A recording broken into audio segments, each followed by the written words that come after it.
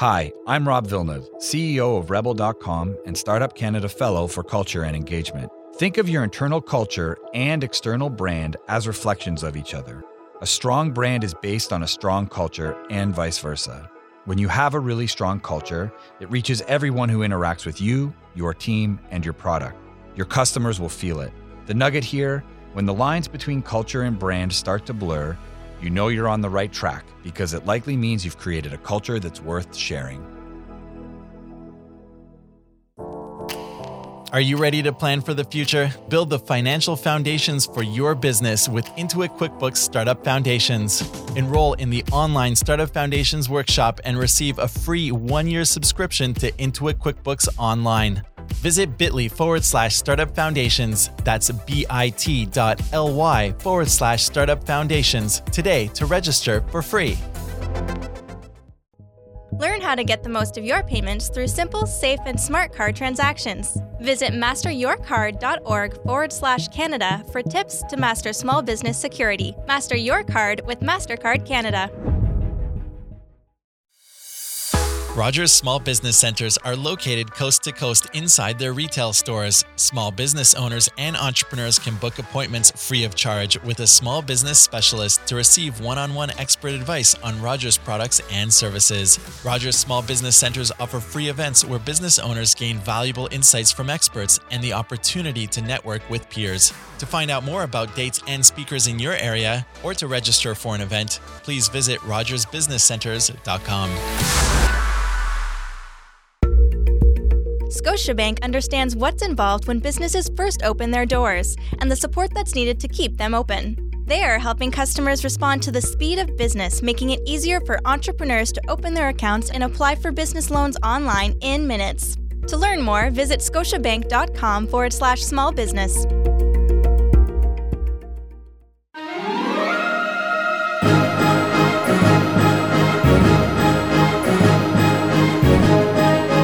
Disruption, investment, work-life balance, delving deep on the topics that matter most for entrepreneurs. He's Rivers Corbett on the Startup Canada Podcast Network.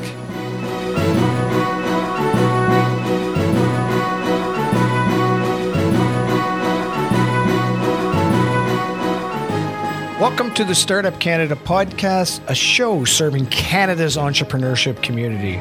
On this show, we connect you with the most innovative and entrepreneurial movers, shakers, and change makers across the country. With day-in-the-life stories and in-their-shoes experiences, we dive into the true grit of running startup and scale-up companies. The Startup Canada Podcast is a production of Startup Canada, the national rallying community for Canada's 2.3 million entrepreneurs. If you are a regular listener, welcome back. If you're new to the program, don't forget to visit the iTunes store to subscribe and visit startupcan.ca to connect with both your local startup community and to join Startup Canada to access training, resources, and a peer network to grow your success. I am your host, Rivers Corbett, founder and CEO of Coaching by Rockstars. Ever thought about a career as a business coach? Coaching by Rockstars teaches business coaches how to build a successful coaching business from scratch. Visit coachingbyrockstars.com for more information.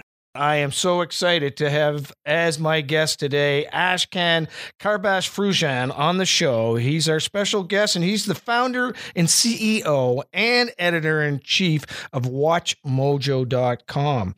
WatchMojo has a catalog of over 10,000 videos on pulp culture and infotainment and is watched 300 million times each month by nearly 50 million consumers. Aside from being the CEO of such a successful YouTube channel, Ash is also an author, and I love the title. It's freaking awesome. He wrote the book 10-Year Overnight Success, an entrepreneur's manifesto, kind of like a Jerry Maguire deal, I'm sure. Ash also joined the Startup Canada team for the Creative Canadian National Dialogue last year, where more than 1,000 Canadian artists, content creators, cultural entrepreneurs, and leaders with within the innovation, entrepreneurship, academic communities shared their vision for a more creative and entrepreneurial Canada. Ash will talk with us today about starting up your own company, of course, and how to remain successful in business with the ever-changing digital landscape. And of course, we're going to talk about his book. And of course, we're going to talk about his YouTube, phenomenal, all that crazy stuff. Ash, welcome to the show. Thank you very much for having me. Well, first of all, what's the most interesting thing that you did in the past 48 hours, besides wait for me to call in, that wasn't related to work? Probably returning a tuxedo, which I rented for an event in Monte Carlo, Monaco. If not that, then getting over the jet lag. So yeah, no, we were invited by the Laureus World Sports Awards to come and attend and cover. It's basically a annual awards show that, rewards the top sportsman, sportswoman, comeback story, and team of the year, amongst other awards. And it was cool. It was cool to get out in Monte Carlo, Monaco, which isn't First that time warm. you were there? Yeah, first time I'm there. And it was interesting to be there. And then I hopped by London on the way back for work. I had to. But it's just good. It's good because, I think the internet allows you to think that you can just sit at your desk and you have this boundaryless opportunity to go out and build a business that is global in nature. And you can absolutely do that. But you really do need to, get out there, meet people. And being somewhere like Monte Carlo and London, you just see that there's so much more opportunity out there. And you really, really have to open your blinders. So the tuxedo was more symbolic of just how much more there's out there in the world. Did you wear a wild bow tie or did you go with the standard black? I generally, like when I'm in Montreal and I'm invited to a black tie affair, I will wear like a dark black suit and like a black tie. But this time, His Serene Highness King Albert II was, doing his thing. So I was like, no, if there's ever a time I'm going to wear a bow tie, it's probably today. So I went with a bow tie. How'd it feel? Felt amazing. It was a well suited, well tailored tuxedo. What can I say? Yeah, it's great stuff. Well, that's a very cool thing to finish it. And actually an interesting question that I would think that, our audience, I would like to kind of throw the question out to our audience right now. And obviously we're not going to have people call in, but what was the most amazing, what most interesting thing you did in the last 48 hours? And if you don't have an answer to that others would think is cool, I want you to challenge yourself for the next 48 hours to find something really interesting. Just like, actually not just like Ash. I'd like you to try to beat what he did in that 48 hours. Watch Mojo is one of the most successful YouTube channels on the internet. What was it that inspired you to start up the videos? I mean, truth be told, I've always been a storyteller at heart. And even though I studied finance and earned a bachelor's degree in business, I was drawn into startups and I was drawn into, media companies. And really, I noticed I really loved the content business. I was always a heavy reader of magazines and short articles. And so for me, the internet provided this opportunity to write and be judged based on each sentence and article, as opposed to, getting into publishing or getting published because of some connection. And I'm not saying that's what everyone, gets as a break. But so that's really what I was drawn to get into the content business. And then I worked from 2000 to 2005 at an online magazine called Ashkan, which was subsequently acquired by San Francisco-based IGN, who itself was acquired by News Corp. So when that ride ended, I kind of looked around. I said, at that time I was 27, I'd just been married, no kids. And I said, it's a good time as ever to start a business. I was kind of a reluctant entrepreneur, but I just felt that would be a good opportunity. And then, video was the big thing at that moment. Mm-hmm. And I ventured into video. And the origin really was to, the vision was to inform and entertain through video with a video on every topic. And so we started to produce videos, and there was literally a bit of everything. And then it just took off. I want to just kind of dig into that if I could. A video on everything, kind of like the opposite of the Seinfeld show. How do you decide what's the next everything that you're going to focus in on? Do people submit to you? Do you're the man on Olympus that says this is what we're going to do today? How's that all work? That process? Well, no, it wasn't that kind of like thumbs up, thumbs down, one man decides. It was a method to the madness. I mean, for one, I always believe like you start with a foundation and then you add layers and then windows and roofs and whatnot. So for us, if you have an editorial calendar, like if let's say you were to launch your venture in October, plausibly you'd say, oh, Halloween is around the corner. You could do a basic how to carve a pumpkin, or you could do pumpkin pie recipes, or you could do costume ideas, or you could do the greatest villains, of all time. So the editorial calendar, I would say, in media and publishing is probably the most fundamental of ingredients or approaches. But then the difference between an article and a video is with an article, you could kind of research every topic and through smoke and mirrors, pass off as an expert on something. Literally being in your basement, you could kind of pretend that you're in the front lines of Syria, even if you're not. But with video, to some extent, what you see is what you get. So the other thing was, okay, what can we possibly record if we don't actually have access to any back catalog to kind of develop or commercialize? So we would get, for example, someone applying to work in marketing, and I would be like, wait a minute here, you are trained as a magician? All right, we'll get to the marketing part next week, but let's do a few magician tricks. And, some of these guys were really good. Being in Montreal, there was no shortage of characters. You would find people, like I used to joke that I've hired a friend to serve as videographer and record another friend who was a bartender and aspiring musician to do drink recipes and play riffs. It was a bit weird, but that was kind of like not the randomness of the internet, but I knew that every video could live on a given page. There was a guitar, legends.com site probably where, our riffs, how to play this or that song, how to play Purple Haze could live on. And then there was like a drinksrecipes.com where our, how to make a martini could live on. And so we kind of applied that and said, okay, well, if we produce video game content, we could maybe license that to IGN. And if we create beauty tips, maybe we could license that to Vogue or whoever else. And then it kind of sort of branched off with expertise. And once you start producing content, you get a lot of people show up. But I mean, you do at heart have to be passionate about it. You literally have to be able to see whether it's an object, a person, a thing, an event, an anniversary, a calendar date, and be able to envision a few videos.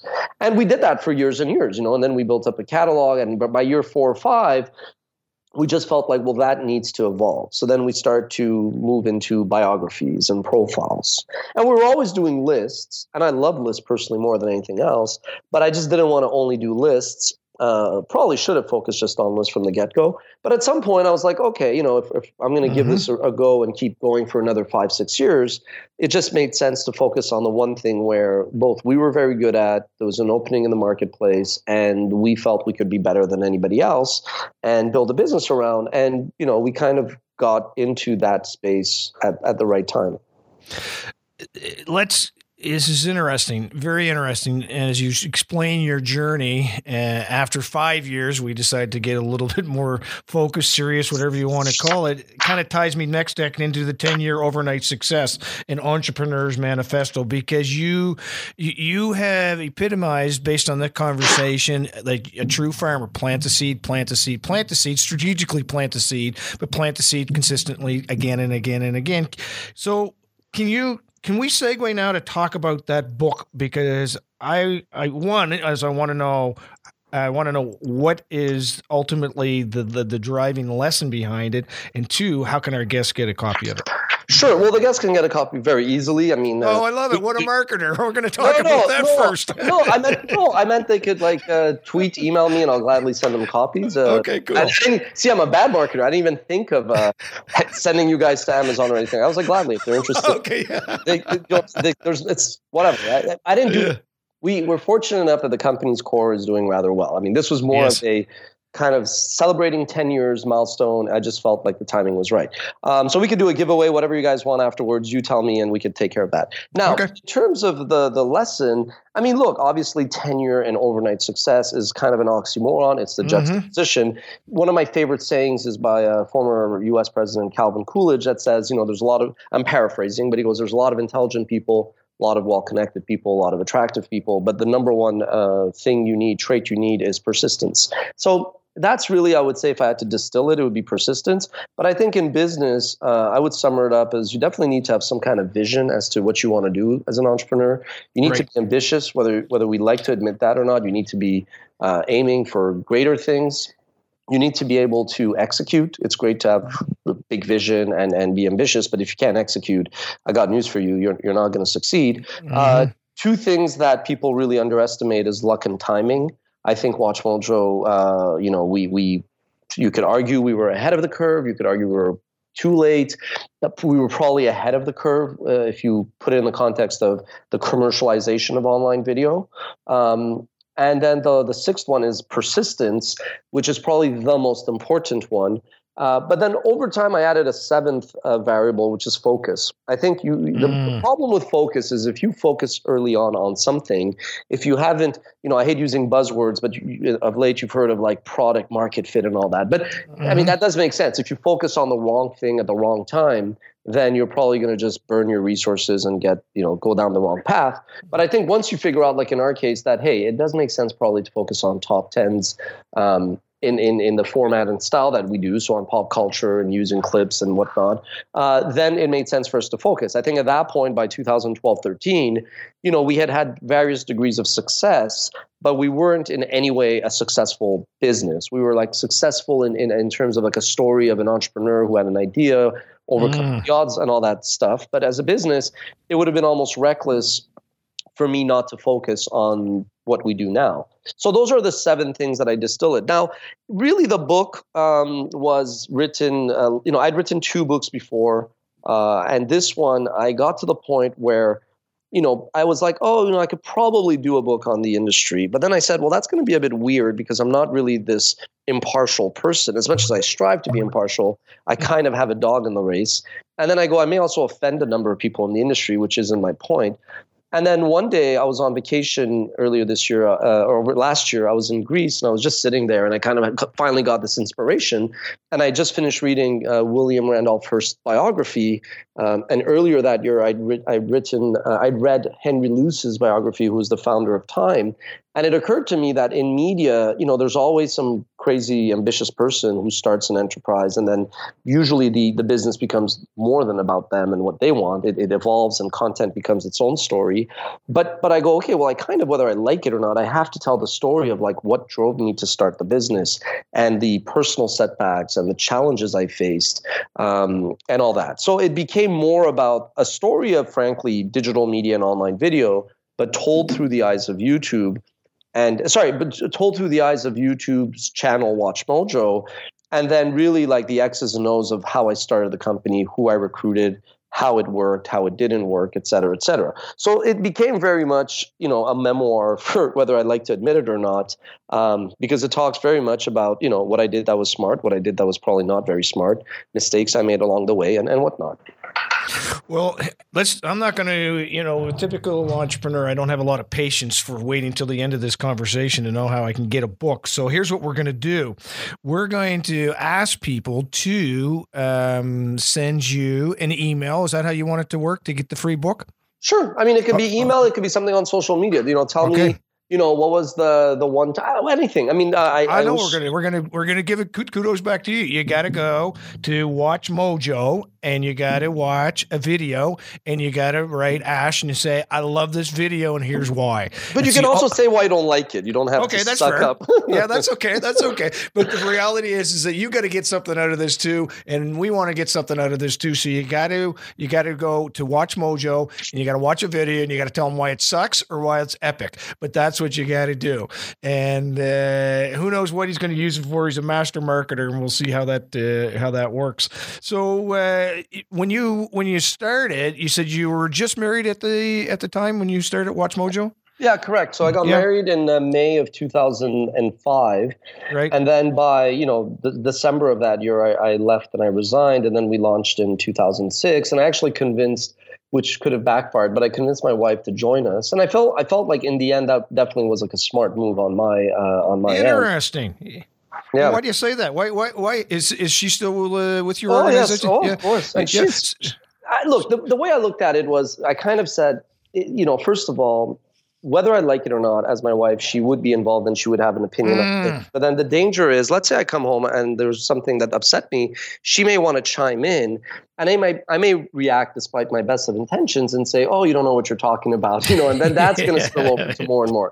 So I just said that like the risk that I was taking to leave that job and to start was considerable. I did not feel like there was that much more of an incremental risk by her leaving her job and joining, but I felt like that would probably allow us to like kind of divide and conquer. Yes. And then just kind of like, have a fellow soldier in the trenches. But love it. It worked, but I actually don't recommend that to anyone because look, we after 5-6 years had racked up $1 million of debt. Right. I believed in my abilities and I believed in the marketplace. And it wasn't like, let's say we were funding a magazine that was like in the print industry where the macro factors were all going negative. Here, I knew that online video would eventually pick up. I knew that our model made sense because, I would compare notes to my peers in the US that were heavily funded by venture capitalists and they were burning through a lot of capital. And I just knew that like, look, even though these guys are not my like sworn enemies, we're competitors and we kind of compare notes because there's a camaraderie. But I was like, these guys would give up anything to have our business model. It's a war of attrition and we're going to outlast them. And I just knew that like, okay, don't make any radical long-term decisions based on any short-term frustration. And it panned out in the end. So when you and your wife were going, what I'm leaning towards a little bit about your off Mojo, off watch Mojo time.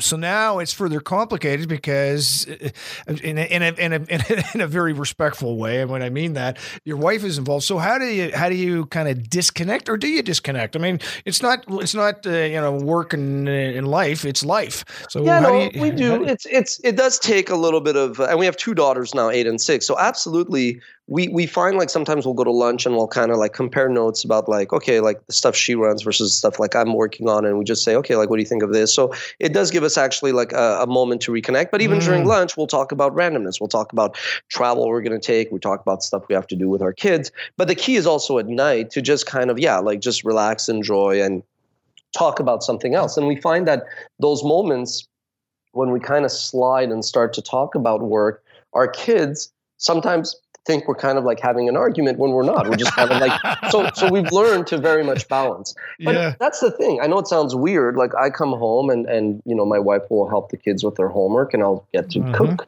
And it's kind of for me like, a bit of therapy where you've had a crazy day and now all you care about is not burning the meat and making sure the sauce has the right consistency. Right. And I love it because bringing all these ingredients together and trying to follow a recipe but not really is kind of like what entrepreneurship's about. You put all these random things together that don't make sense. You kind of got to bring them to a cohesive, harmonious end result. And to me, that's entrepreneurship. And it's so easy to overcook or undercook something, and you got to just kind of like manage the clock. And this is a proof I've lost my mind where I'm building this parallel between cooking and entrepreneurship. But it's kind of like we have our own little ways to tune out. Is this the first time you've made that analogy? It's the first time I've explicitly stated it verbally, but I've always, when I'm cooking, I'm like, this is pretty much, a normal day. I'm like, this carrot, that's Joey. This steak, that's Dick. Oh, that's brilliant. Well, I do speaking sometimes, and one of my speeches is about recipes of success for entrepreneurs. So I totally get that analogy. Totally works out. Well, it sounds to date.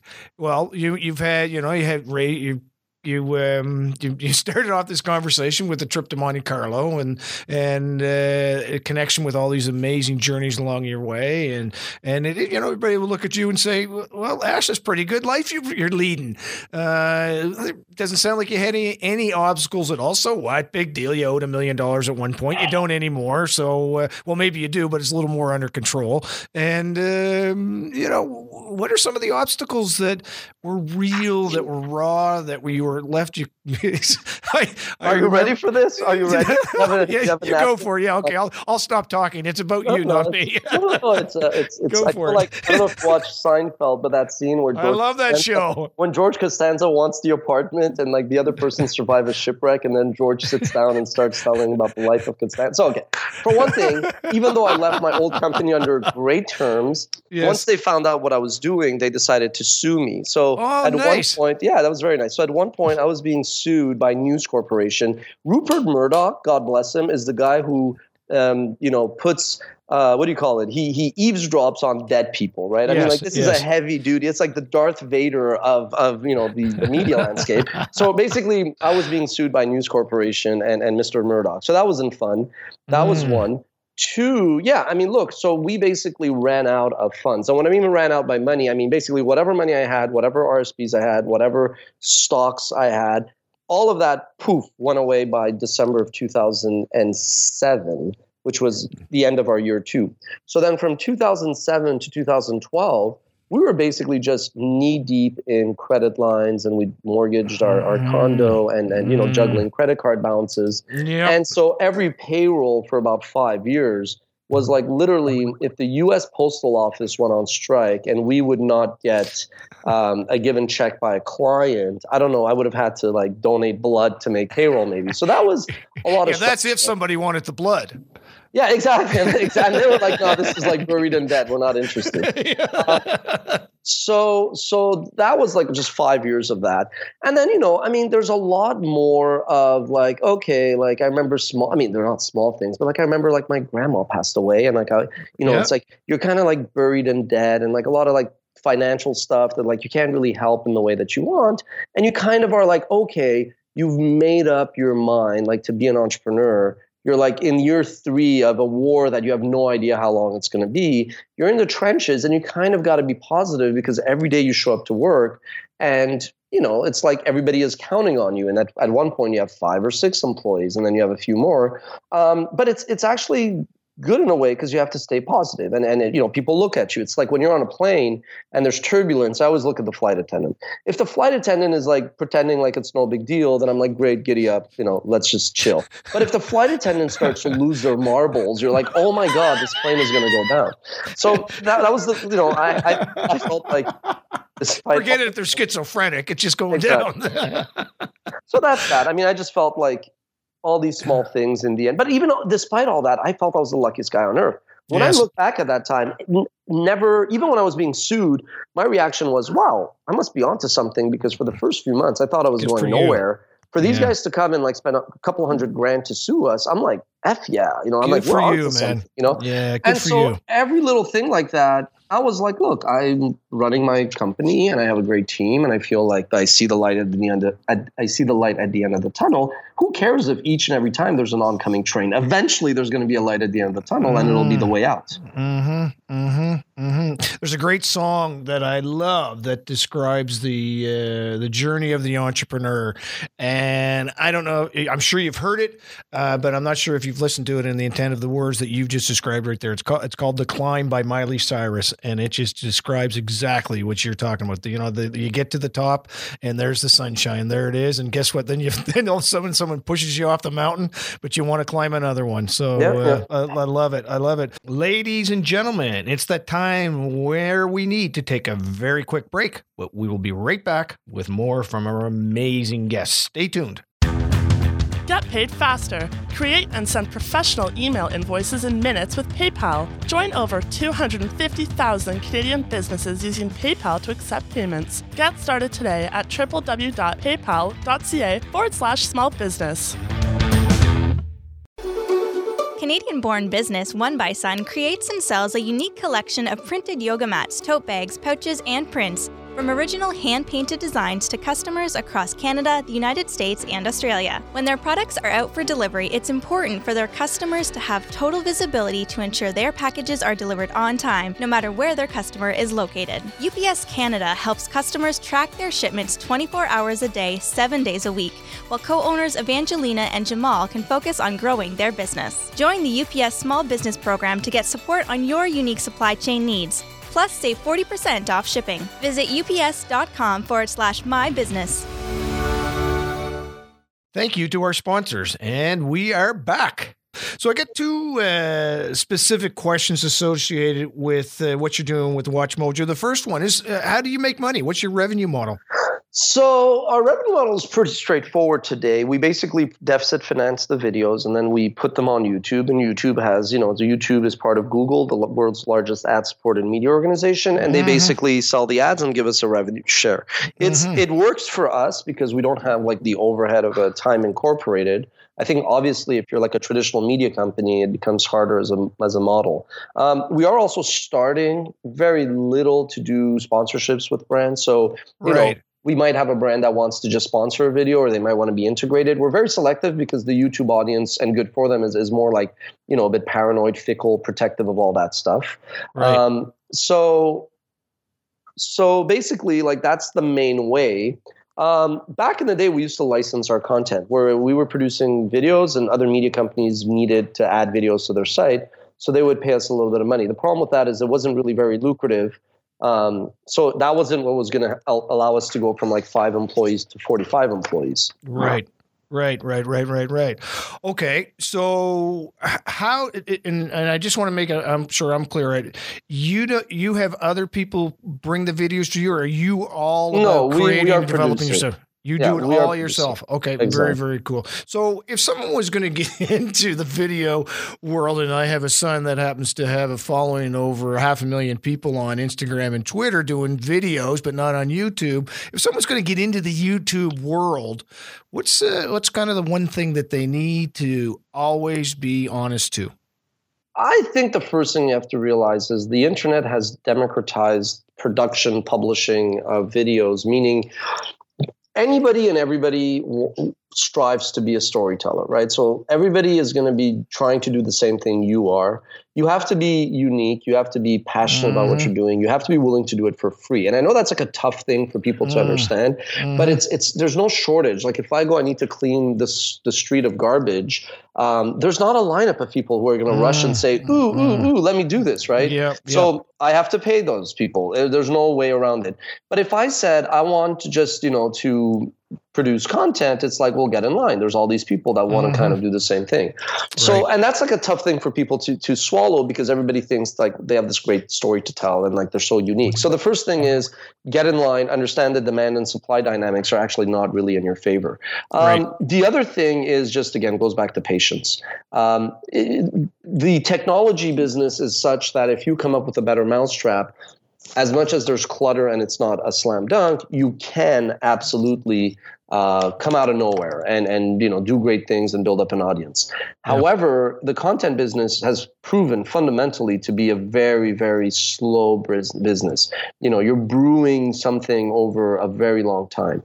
So the main thing is just that goes back to that persistence and patience factor. Yep. Very, very cool. Okay, so let's talk a little bit about where you're going in the future, because you live in a rapidly changing environment. By second, by minute, by hour, whatever you want to call it, it's freaking fast. And, to be nimble, to be pivoting and so on is, I'm sure, part of a planning process that you go through. Can you give us as much of an inside look as you want to give us as to what the next 2 years looks like for Watch Mojo? Wow. So indeed, the times are changing. I mean, you look at something like Snapchat, which came out of nowhere, is already viewed as like, is it a mature business? It's like the audience growth is stagnating. And you're like, oh my God, this is crazy. So it's changing very, very dramatically. But that said, I think, though, that if you are in a content business and you have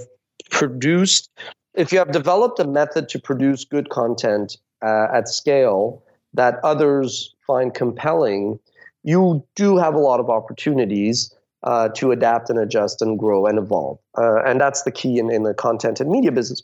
You can't just keep doing the same thing and hope that kind of resonates and keeps growing. So for us, when I look at the next few years, it's you have to go deeper in what you do, but you also have to diversify and expand. So what does that mean? You have to maybe get into a bit shorter content, a bit longer content.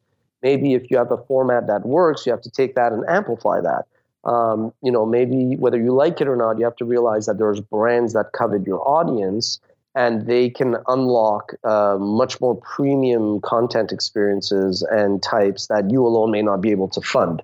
So the way I look at it is every move you make could be tangent or peripheral. But if you take like 5 leaps, then you might fall on your face and it may not work. But I think if you basically say, okay, I'm just going to basically move ever so slightly, then that could prove to be a recipe to succeed. You say you have 45 employees now? We have a bit more, 46 or 47 full-time employees, and then we have 100 plus freelancers. So tell us about the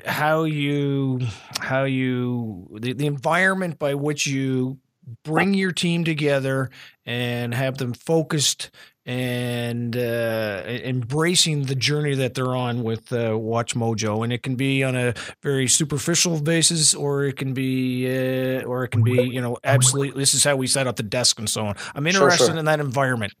Sure. So I think culture isn't just the most important thing. It's almost the only thing. And I think because you spend more time with your colleagues than you do with like your family, and I'm not talking mom and dad, I'm talking my wife, my kids. I think it's really fundamental that you're careful in who you hire. So like even if I'm hiring, let's say I'm not a technical person, let's say I'm not a videographer or editor, I will still at some point tell my team, okay, like now we're down to the top 2 or 3 candidates, and then I'll just kind of give you my recommendation based on culture and personality fit. So I'm not necessarily a big believer in always hiring slow and firing fast, because there's reality. You're dealing with people. Sometimes you don't want to fire fast because you want to take the time and say, well, maybe I misplaced somebody. Maybe there's another role for them. And as much as you definitely should hire slow, I mean, look, the business moves fast. Sometimes you need to bring someone on. But yeah, it's kind of like you take your time and you get to know them. And I think depending on like the spillover of that job, if you're looking for like a junior person that's not really going to break much if it's not the right fit, you could probably bring them on fairly quickly because it's not, the risk is pretty low. But like if I'm looking to bring on like a chief operating officer, like a VP in like a new development space, and that's going to impact a lot of people, trust me, you want to take as much time to get to know them and kind of get a sense of like their moral compass, how they view things, how they would, how they think of a given, situation, because then everything else falls into place with regards to compensation, roles, and responsibility. But then otherwise, I think, like one of the things I like is at our company is it's even as it becomes less and less flat, I think the good ideas come from anywhere. You could have a great idea walk in from an intern who's part-time. My wife said this to me, she was reading an article and she goes, this is a good quote. And it goes, you don't want to hire people to then just overrule them and disagree with them. So like the key is like you bring people and you want to kind of like let them know that, there's a culture where we throw out ideas and, it's fine to take risks and all that mumble jumble, but saying that is the easy part. Like just today, like 5 of my colleagues did 10 things that I would probably, want to, pull my hair out if I had any, but I'm like, whatever, it's fine. You're grabbing for those words. You want to be a little bit more descriptive, don't you? No, yes, exactly. but the bottom line really is you're like, well, you got to pick and choose your battles, and you don't want to be the a-hole that's mad at everyone and everything. You want to create this culture where people just are like, they're not gripping the hockey stick so hard because then they're not going to score. And then the puck goes between their stick and their skate. And you're like, well, why were they so uncomfortable? Well, it's because you're creating this environment of craziness where nobody is willing to take a risk. And, and what helped with us was I never had an outside board. I never had outside investors. So if ever something went wrong, it was very easy for me to just say, look, it's on me, all good. No worries. Let's just discuss what happened and improve on it. Whereas I feel in a lot of organization, everybody is just looking over their shoulder. Everybody's looking to blame the next poor guy. And it's like one after another, you're pushing people off a bridge. And in the end, what happens is it just becomes like this kind of very highly politicized, scared environment where then nothing good comes out of it because you're just afraid to make anything resembling a mistake. I'm looking at your website right now, and I love how you've created the O, the J, and the O. Yes. And it's really cool, folks. WatchMojo.com. And I want to know, what was the thought process behind that particular? Well, first of all, it's white, and then it's blue. I'm just curious as your branding exercise you went through to create that logo. Sure. So the logo, yeah, of course. Once I like the Mojo moniker, Okay, so let's take a step back. It's whatever, let's say 1999-ish. I'm watching Austin Powers, I won't lie. And Mojo, I realize, is like a cool name. That was like, it was the name like Virgin. It was a name that I felt could be attached to a media company that wasn't being used. The first name of the company was Mojo Supreme, which is not a taco at Taco Bell, but it was actually like an incubator name. Right. And so Mojo Supreme was the first company. And that's when I was scribbling Mojo, I thought, well, that kind of OJO looks like a smiley face. And it's kind of like, to convey that, like, regardless, you keep a, happy smiley face and the glass is half full. Your best deal is around the table. Your best day is tomorrow. You'll always play better in your next game than you did today. So that was kind of the thinking. And then when I met a designer, I literally was sitting, I don't know if it was a Second Cup or a Starbucks, that I don't remember, but it was on St. Catherine Street in Montreal. And the guy had kind of developed some of the website structures that I wanted. And then for the logo, I literally just like scribbled it on a napkin and gave it to him. And he goes, I like this. He goes, this could work. And then he kind of like actually, brought it all together. And then the Watch Mojo, so what had happened is, like, we were kind of an incubator, and I was dabbling in tech products as well as content. And so for Watch Mojo, given that it was going to be a video property, it just made sense to go with Watch Mojo. And it stuck. And then I like juxtaposition, so I was like, okay, if the watch is white, the Mojo should be a bit darker. Blue is one of my favorite colors, but then the guy went with teal, and I said, okay, it's kind of, I like it, so it stuck. Where are you located at? Where's your head office? So our head office is in Montreal. We're in the Myland. We're right next to Ubisoft. And, I've always said that we're going to be the next entertainment export out of Montreal after Just for Laughs, Cirque du Soleil, Vice Media. And I would say, I still think we're the unknown startup that nobody knows, but, people do know us, and that 13, 14 million subscribers, they are real human beings. Yes. So it's good, but I think you got to stay lean, and you got to stay hungry, and you got to be, you got to be paranoid, and that's how business is. And I think that's the only way you can succeed. What, Ash, in your opinion, this is a remarkable story. It really is. It has all the elements of a great adventure. Love, romance, horror, everything you can imagine along the way. And you, my friend, are in a very great class of amazing entrepreneurs across our amazing country. Why don't we brag enough about this? You're too kind. I'll send you the wire for that afterwards. No, I am serious. It annoys the heck out of me, the hell out of me, that, when I hear things like, and what you're doing is absolutely fantastic. And you're a good marketer. You're a good brand strategist, but Canadians need to be grasping onto these stories and really running with them. Why don't you think that that's happening to the level that it should be, in my opinion? And maybe it's not yours, but maybe it is. No, I've been asked that question quite a bit. I think Canadians, we take pride and want to win, and are willing to go in the corner and get bruised to come up with the puck when it comes to, like, winning at hockey. Right. That's it. That's all. Like that. There's nothing else where winning is looked upon like as a great thing, or the desire to win is seen as a good thing. So I think until Canada and Canadians, and look, I'm a proud Canadian. I've been here since I was 5. I've had the choice to leave at like intermittently throughout my life, and I've chosen to stay here. But I think that's the main issue. There's like this kind of social, psychological block where it's like we're not going to have that same bravado as you do in the US, and that's fine. I don't think you need to. I think I like the modest humility way better. When I play sports, I'm like, I'm going to win. I'm going to do what I can for this team to win. But you're not going to be a sore loser or sore winner. I don't think you need to be like bragging in that sense. But I just think that you have to realize that winning is hard, not just when there's two teams going on and one is a winner and a loser, but even in business where you can kind of come up with like the definition of what is success, it really takes a lot to just not lose, But it's almost like we don't want to encourage people to do and I think you have to remain honest. You have to play clean. You don't want to cheat. You don't want to steal. You don't want to do any of those things. But I just don't see Canada being a place where we encourage people to succeed in quotation marks at any cost, even if it's still ethical and legal. Whereas in the States, you do. In the States, you kind of that's the DNA, Yeah. And same thing. Europe doesn't have that either. Europe is a lot closer to Canada than the U.S. So that's the thing, and I don't know if that will change. I don't know if it's a generational thing. My guess is most likely it won't really change. I think it's just the way we are, and that's fine. Yeah. Not everybody is, and I think a big myth of late has been like that everybody could be an entrepreneur. No, I don't think everybody could be an entrepreneur. No. And we have to stop pretending so, because then that creates this weird dynamic where people think that they're like failures just because, maybe they'd be a great lieutenant. Maybe they would be great doing something else. Again, these are not necessarily politically correct things to say, but I mean, having met enough entrepreneurs, I would say it's not that off.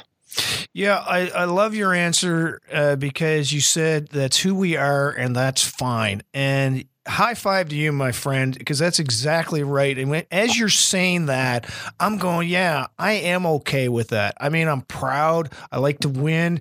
Yeah, there's a certain sense of smiles that come across my face when I get a little recognition here and there, but I don't need to be on top of the pedestal looking for that as part of my DNA. Matter of fact, it makes me feel uncomfortable. It doesn't make me less of an entrepreneur, but it makes me feel uncomfortable because I'm a team player. And I think you're bang on in that. Where one part I would disagree with you on, and I don't know if it's disagreeing, but I think it has an element of it still needs more of a little bit of a bravado, is in the school systems. We need to bring more of these stories like you're doing into the school system so that we have something that the kids can ultimately work towards in achieving their own levels of success.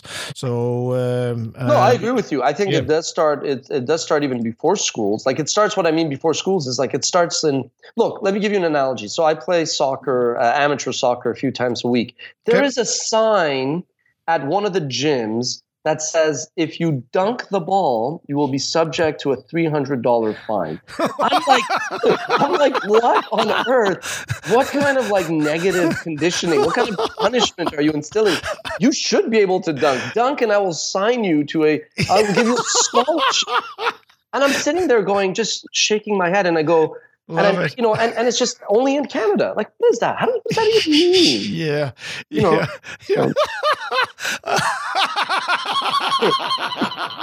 There you go. You've got me right. I got one of these recliner chairs, and it's lucky it was I would have went over. Yeah, that is so true. If you dump the ball, we're gonna fine you. Yeah, we're gonna fine you. Oh, too funny, Ash. I'm looking at this monitor of mine. I'm like, oh my God, we've been talking for like 18 hours. It's been a wonderful conversation, my friend. I can't thank you enough for giving me your time today. Because I want the answer to this. I'm going to give you a little more questions.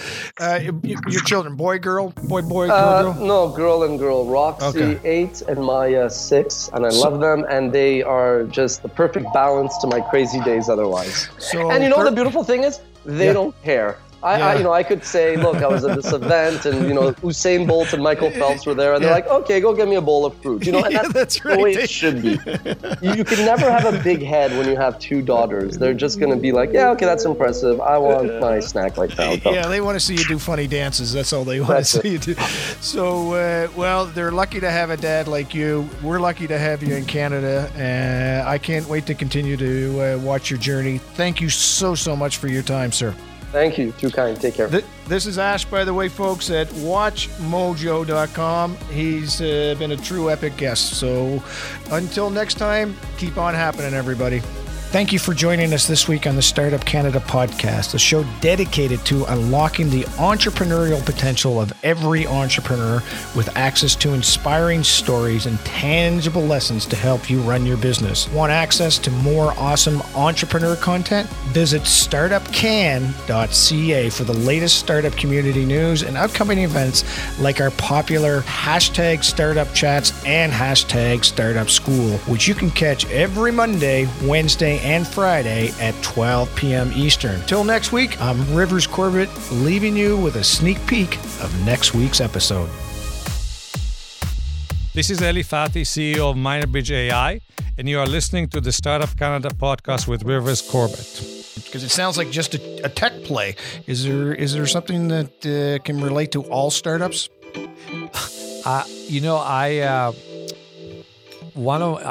Over Christmas I met with my nephew. So the answer is yes. So let me tell you an example.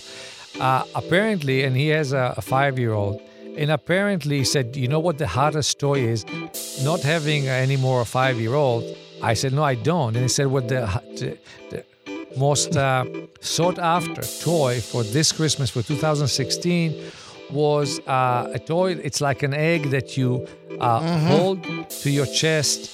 And after about 45 minutes, it hatches some kind of, a doll of some sort. Yeah. And then it teaches you basically, they learn activities, right? So there is an example where a simple AI, machine learning, this is in the toy industry. And then my other friend was telling he has an 8-year-old and 10-year-old. And he said, do you know Hot Wheel? I said, yeah, I know Hot Wheel. And he said, well, you should see the new Hot Wheel. And it is a track that, again, with a simple algorithm, machine learning, it can tell where the cars are. The track is not on a single track, but rather all circular in one plane. Wow. And utilizing AI and machine learning, it knows where the car is and so on. So there is an example in the toy industry and so on. So machine learning and artificial intelligence can be everywhere. And you know it with Siri. You know that you look on your phone when it learns from what you do. If every morning when you turn on your phone and you look at it and you get into the car, it tells me it's going to take you 22 minutes to get to your office, right? So it's assumed right away, things like that. So yes, you should embrace this kind to a lot of functions. And the other aspect that is important, because the VC community is really attacking any industry that is you can automate with a computer. And you see that at McDonald's for the ordering, and you see that how they're investing to make the legal profession more efficient, the accounting profession more efficient. Basically, every profession that the function can be automated is under attack, and you'll find one company that is going to go after that, utilizing artificial intelligence to try to improve what you're doing.